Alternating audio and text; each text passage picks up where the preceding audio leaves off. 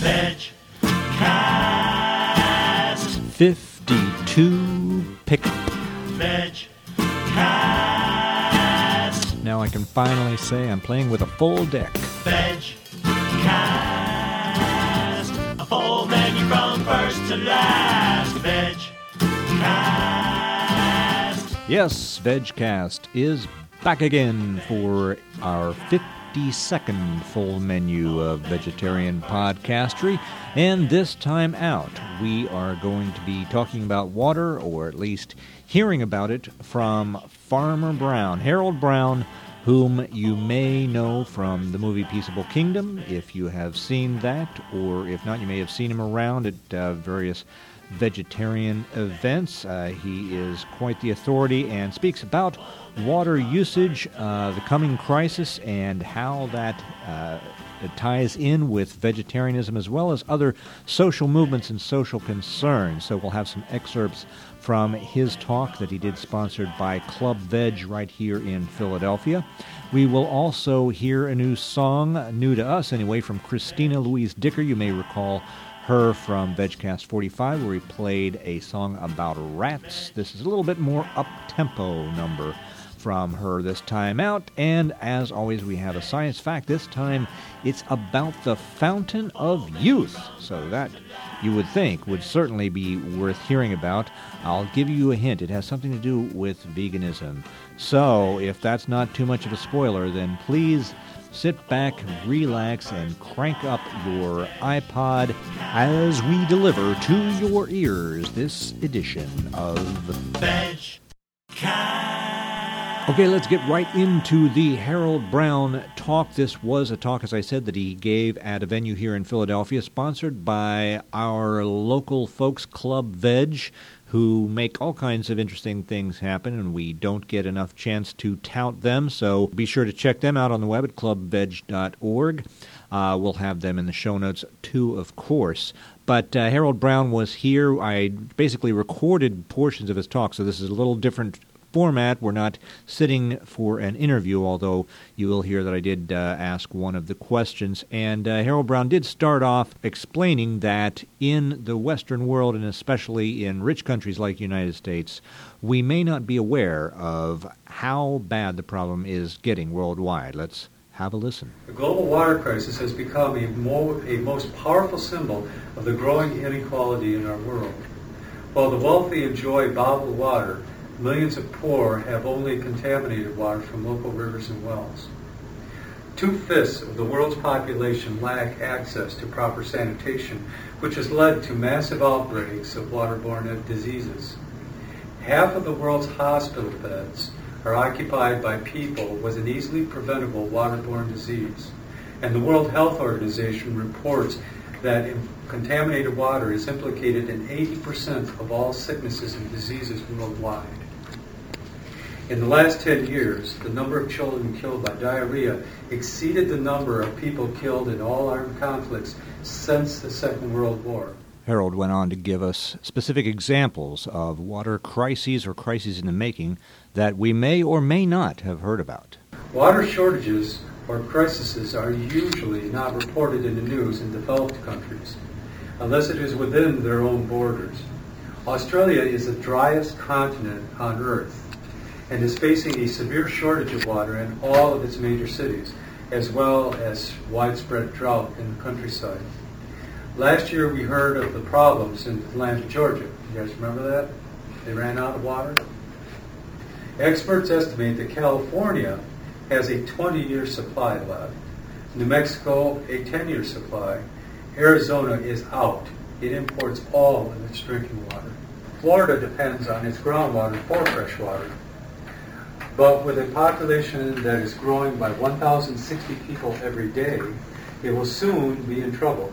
Of course, we might lose a few of those people with these tropical storms. Much of its water is used for lawns and golf courses, and at the rate they are pumping groundwater, thousands of sinkholes have swallowed up everything from cars to shopping malls.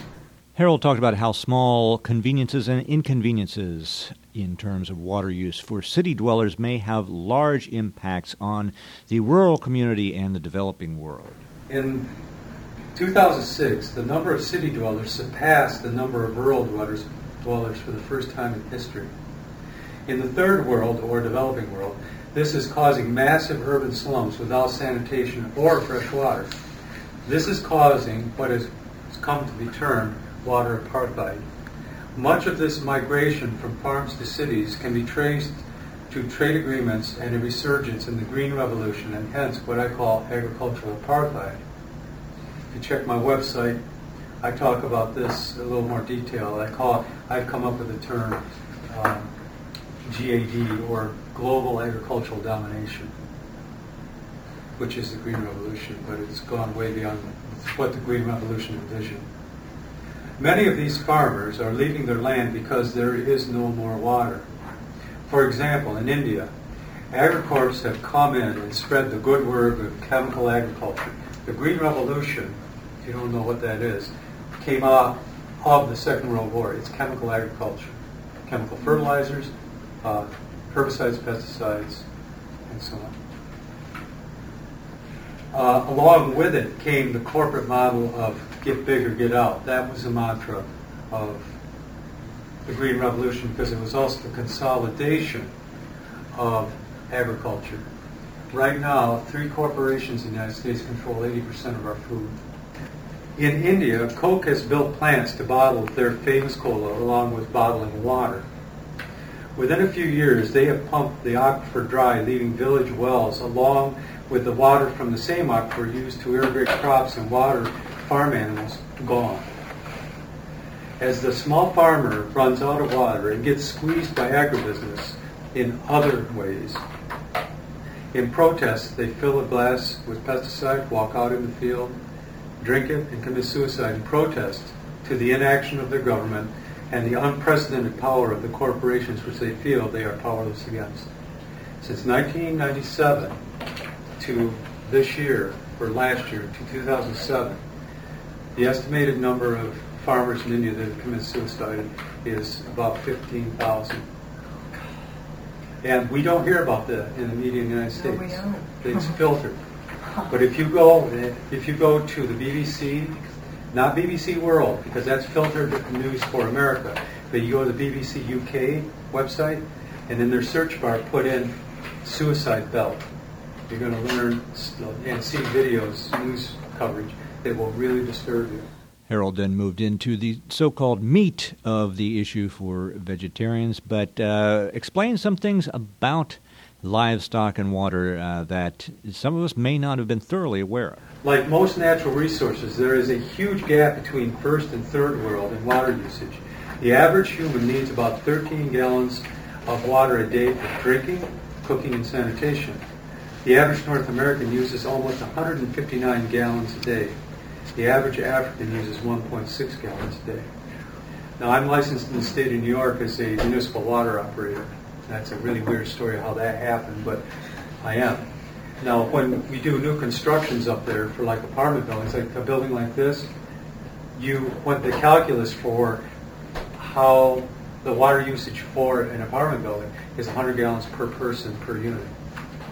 So it's actually below actual usage, but that's the mean we use. Pollution is one of the greatest threats we face. Sanitation is available in only those areas that have the financial resources. But water treatment cannot take out much of what we put in. The most common method of water treatment is chlorination.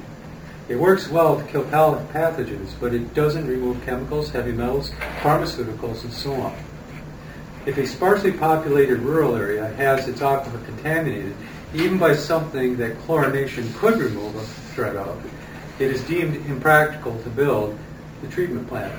I have seen such a case in New York where a mega dairy has contaminated the local aquifer with E. coli to the point where it is lethal to drink the water. It has killed one person already, and all the wells have been sealed because this dairy has contaminated a huge area north of Ithaca. This doesn't begin to make sense when you consider that farm animals generate 130 times more waste per day than humans do. Of course, farm animal urine and manure are considered fertilizer, or more commonly known in the industry as nutrients. Manure isn't necessarily for soil fertility. Well, manure isn't necessary for soil fertility, period. I don't care what people in permaculture say. I don't care what people in organic agriculture say. It's not necessary. To say that it is only a concession that farm animals are four-legged and two-legged compost bins. Because all they're doing is taking the plant material in, digesting it, composting it quicker than you could in a compost pile, theoretically. It's not true either. But there's a host of other problems that come from agricultural use of animal waste. Manure also contains heavy metals, drugs, and pathogens that have been shown to be taken up by the plants we eat. A common pollution problem is phosphorus loading in waterways, which depletes oxygen in the water and makes it hard or impossible for water-dwelling animals to survive. Beyond this is the air pollution created by the storage and spreading of manure. In other countries, it is even worse. In Pakistan, less than 25% of the population has access to clean water. Almost 65% of Bangladesh's groundwater is contaminated. The Yamuna River that runs through New Delhi is clinically dead. 75% of Russia's surface water and 30% of its groundwater is highly polluted.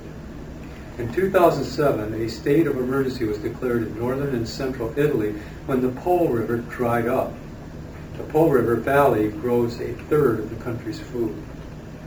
40% of U.S. rivers and streams are too dangerous for fishing, swimming, or drinking, as are 46% of the lakes due to industrial farms. Agriculture uses over 1 billion pounds of industrial weed killer every year. This has given rise to the dead zones in the Gulf of Mexico and the Chesapeake Bay.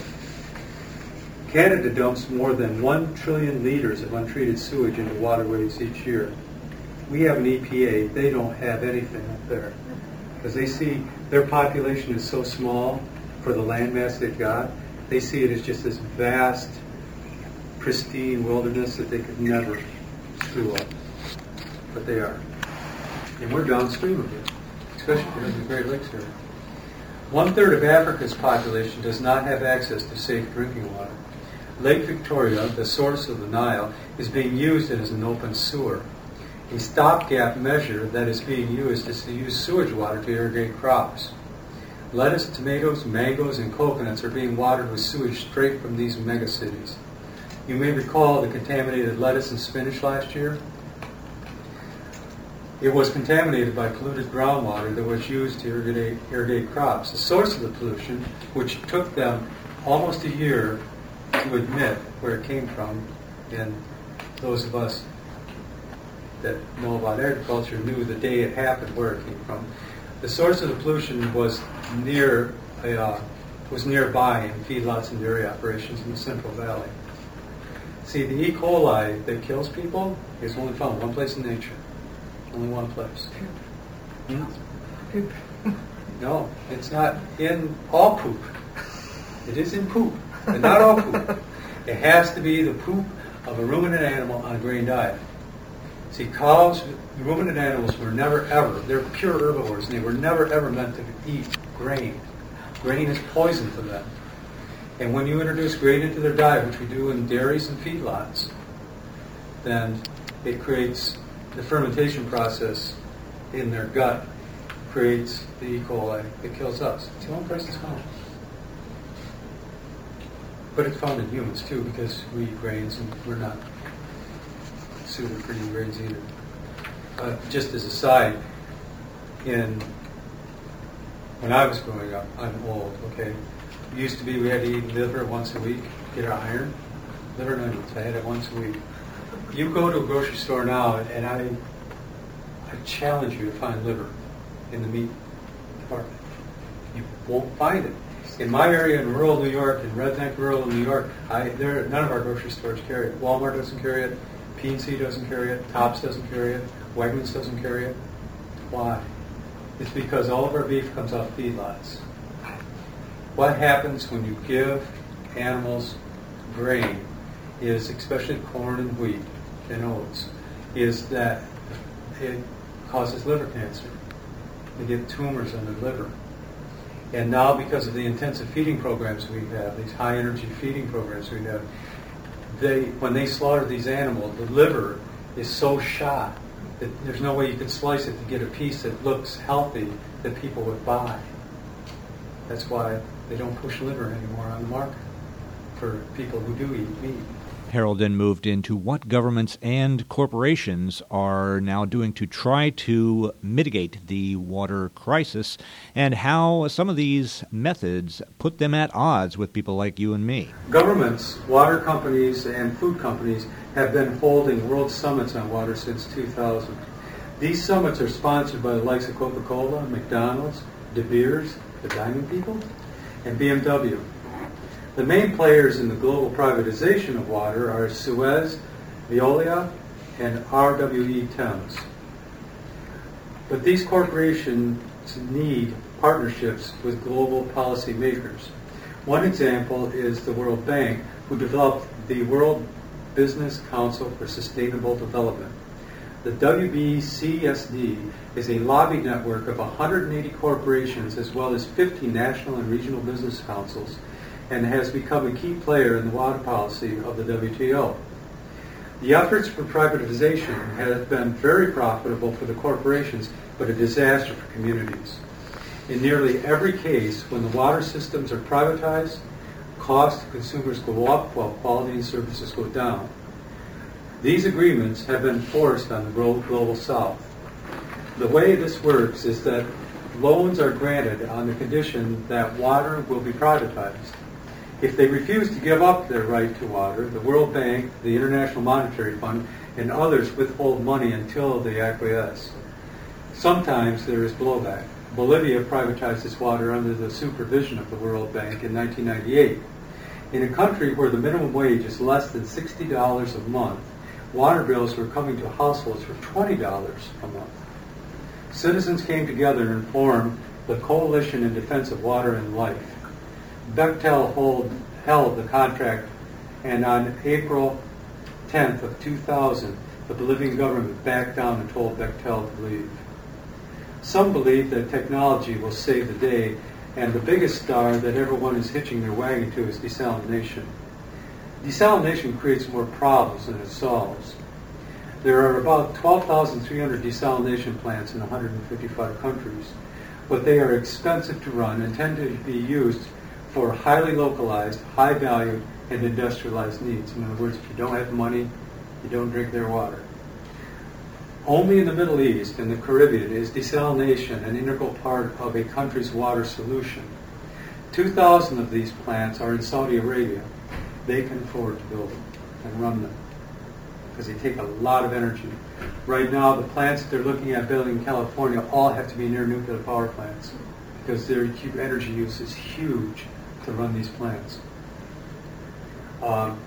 Just a brief description of what desalination is. You know what reverse osmosis systems are that you put like under your sink or sometimes your countertop to run your tap water through to take all the bad stuff out?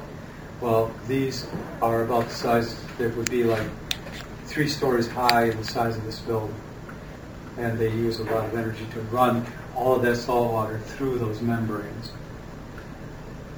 The health and the environmental hazards come from the lethal byproduct, a poisonous combination of concentrated brine mixed with chemicals and heavy metals used in the production of fresh water to prevent salt erosion and to clean and maintain the reverse osmosis membranes.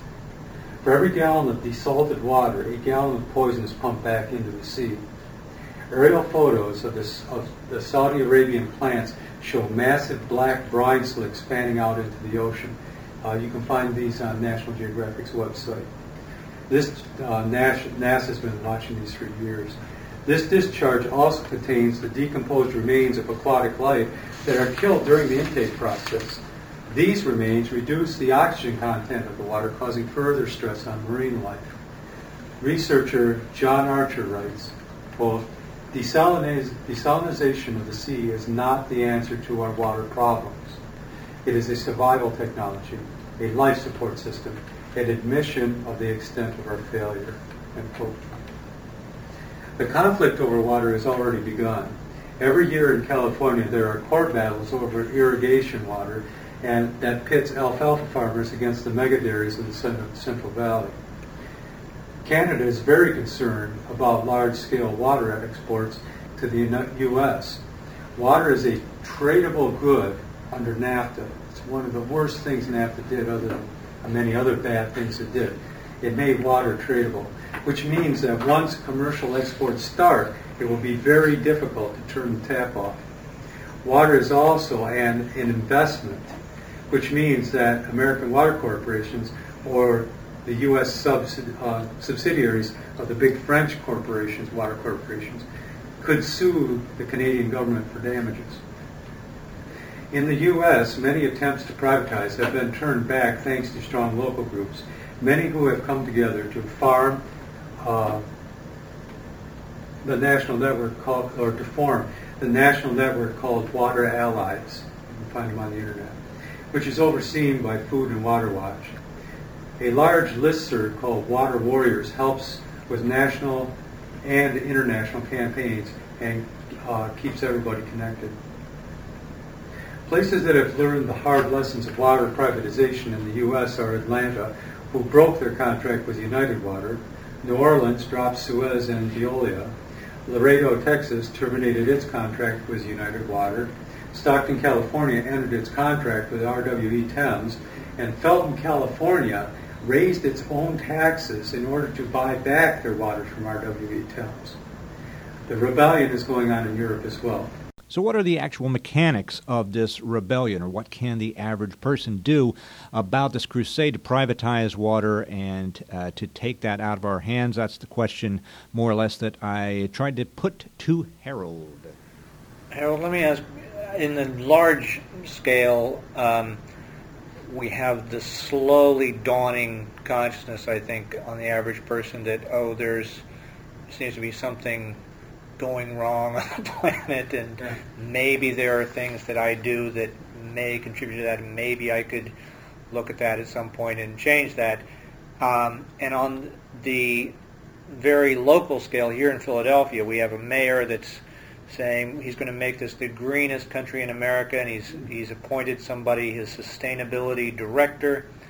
My question is, I mean, you're good at laying out for us all the problems.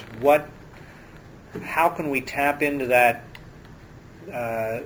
burgeoning consciousness, either on the large scale or on the scale of getting government involved in actually doing something, getting these facts, internalizing them, and then turning them into some kind of legislation or regulation? That's very good, thanks. The one thing about local government that is different from even state or federal government is it's like zoning ordinances. If any county zoning ordinance basically says, these are your ordinances. So if I want to, say, build a shed, and there's nothing about that in the ordinances, I can build the shed however I want. But if my neighbor complains about it, he says, well, I don't like the way he built his shed. Well, the commissioners will say, well, we don't have any ordinance against it, so he can do it however he wants. And if they push it, they'll say, well, we need to have an ordinance saying that you got to have a concrete floor and whatever, that we want standards for this thing. Like where I live, you can build a house. You don't have to have a licensed electrician or plumber or anything do the stuff in your house when you build it, because we just don't have ordinances for it. That's what you need to do with like water, air, soil. These are the three big things in cities that what you do is you go to your county people and you say, it's kind of a preemptive thing. You say, what we need is to have ordinances to keep these things from happening, like to keep our water system from being privatized. Have an ordinance written so if the big boys ever come in, like RWE Thames or Suez, and they come in and say, hey, they'll wine and dine these people, make no mistake, and they'll spread cash all over the place and trips and everything else to get them to privatize your water. But if you say, no, we got something on the books, we saw you coming, you're protected. What stops that from simply going and applying the same people to change the law? Well, that's where the public has to be vigilant. That's why I said vigilance is our job. We have to quit being consumers and be citizens. And saying, educating ourselves, educating our friends. I'm a true believer in the 6 degrees of separation. You get information, then you educate yourself about it, and you share it. And as you share it, it keeps going out. It keeps radiating out. And that's how you build community. That's how you build grassroots movement. We've seen those boys having too much fun. Kinda like the way they get the job done.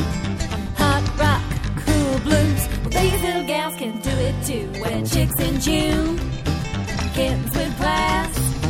Mamas make the music and we play it hard and fast. Come on in and take the show where gals will get up and go. Hey, Liv, check this out. Woo! Go, baby!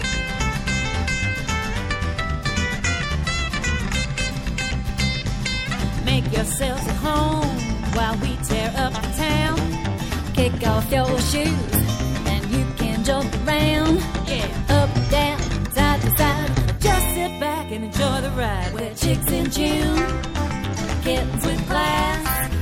Mamas making music and we play it hard and fast. Come on in and dig the show where gals will get up and go.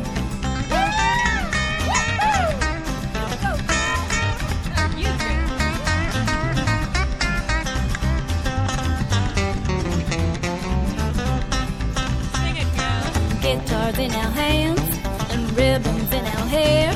We're picking those strings with rhythm and flair. 1, 2, 3, 4. We'll keep playing if you yell for more. We're chicks in June, kittens with class. Mamas making music and we play it hard and fast. Come on in and dig the show where gals will get up and go. We're chicks in June, kittens with class. Mamas make the music, and we play it hard and fast. Come on in and dig the show where gals will get up and go. Come on in and dig the show where gals will get up and go. Now that's how you do it. That is Christina Louise Dicker from Australia with Get Up and Go, the title track from her new 7-song EP. You can find that on her MySpace page, which we will, of course, link to in the show notes. When Harold talked about Australia, I remembered Christina and thought we would play that as kind of a tie-in, but now it's time to tie in the Science. Our science fact for this VegCast is study finds fountain of youth, vegan diet and exercise. This is a report on a study in the journal Lancet Oncology, written up for the site dbtechno.com. There were various write-ups in various media outlets, but I chose this one because I love that headline. Study finds fountain of youth, vegan diet and exercise. And I think that may be a little bit overblown, but it's entertaining all the same. And there is a kernel of truth. The story says that the fountain of youth apparently lies in following a lifestyle that includes exercise and a vegan diet. A major lifestyle change may be needed if you truly want to find the fountain of youth for yourself. He goes on to explain this is a study from the University of California, San Francisco, studying 24 men with prostate cancer. The men all had to follow some major lifestyle changes for the study. Their lifestyle they had to follow included 30 minutes of exercise 6 days a week, as well as an hour of meditation or relaxing every day. And, of course, they had to consume a diet that was made up of whole foods, fruit, and vegetables. The study found that this was able to increase an enzyme known as telomerase, which protects cells from the effects of aging. A reduction in telomerase has been linked to an increased risk of disease and premature death. By following this lifestyle, those in the study increased their telomerase levels by 29%. So it's a small study, and it's a small thing, that a cell action, something happening on a very small level, but it may have big implications. And the takeaway from this, of course, is that whether or not the vegan diet alone may be able to reverse the aging process. That seems a little bit dubious. It is, as they say, part of this balanced breakfast. It's part of a lifestyle that can actually increase health, whereas I have to point out we're still waiting for that study on meat or milk taken by themselves and studied by themselves to find any association with those food products themselves that actually increase a person's lifespan. So for now, I would say we're going to err on the side of recommending veganism for those people who want to find the fountain of youth, and for those who want to find out the latest scientific news having to do with vegetarianism and veganism. Just check back here at the Science Fact. All right, we got to get out of here, but this is coming out on the last day of September, which means that tomorrow, which is when many of the subscribers will probably wake up to find this VegCast on their iPods or whatever, is World Vegetarian Day, kicking off Vegetarian Awareness Month. So if you weren't aware of that, then this would be the month to become aware of it. And you can find out more about that at worldvegetarianday.org.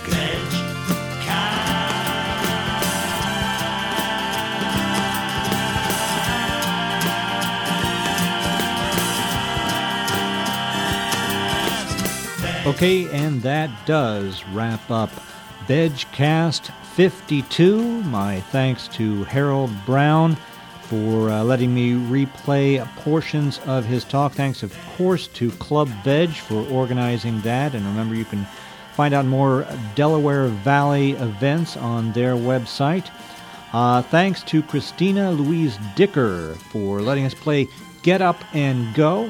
And stick around in October. We've got some interesting stuff coming up for you on a Halloween theme. But until then, please get out there and live like you mean it. VegCast.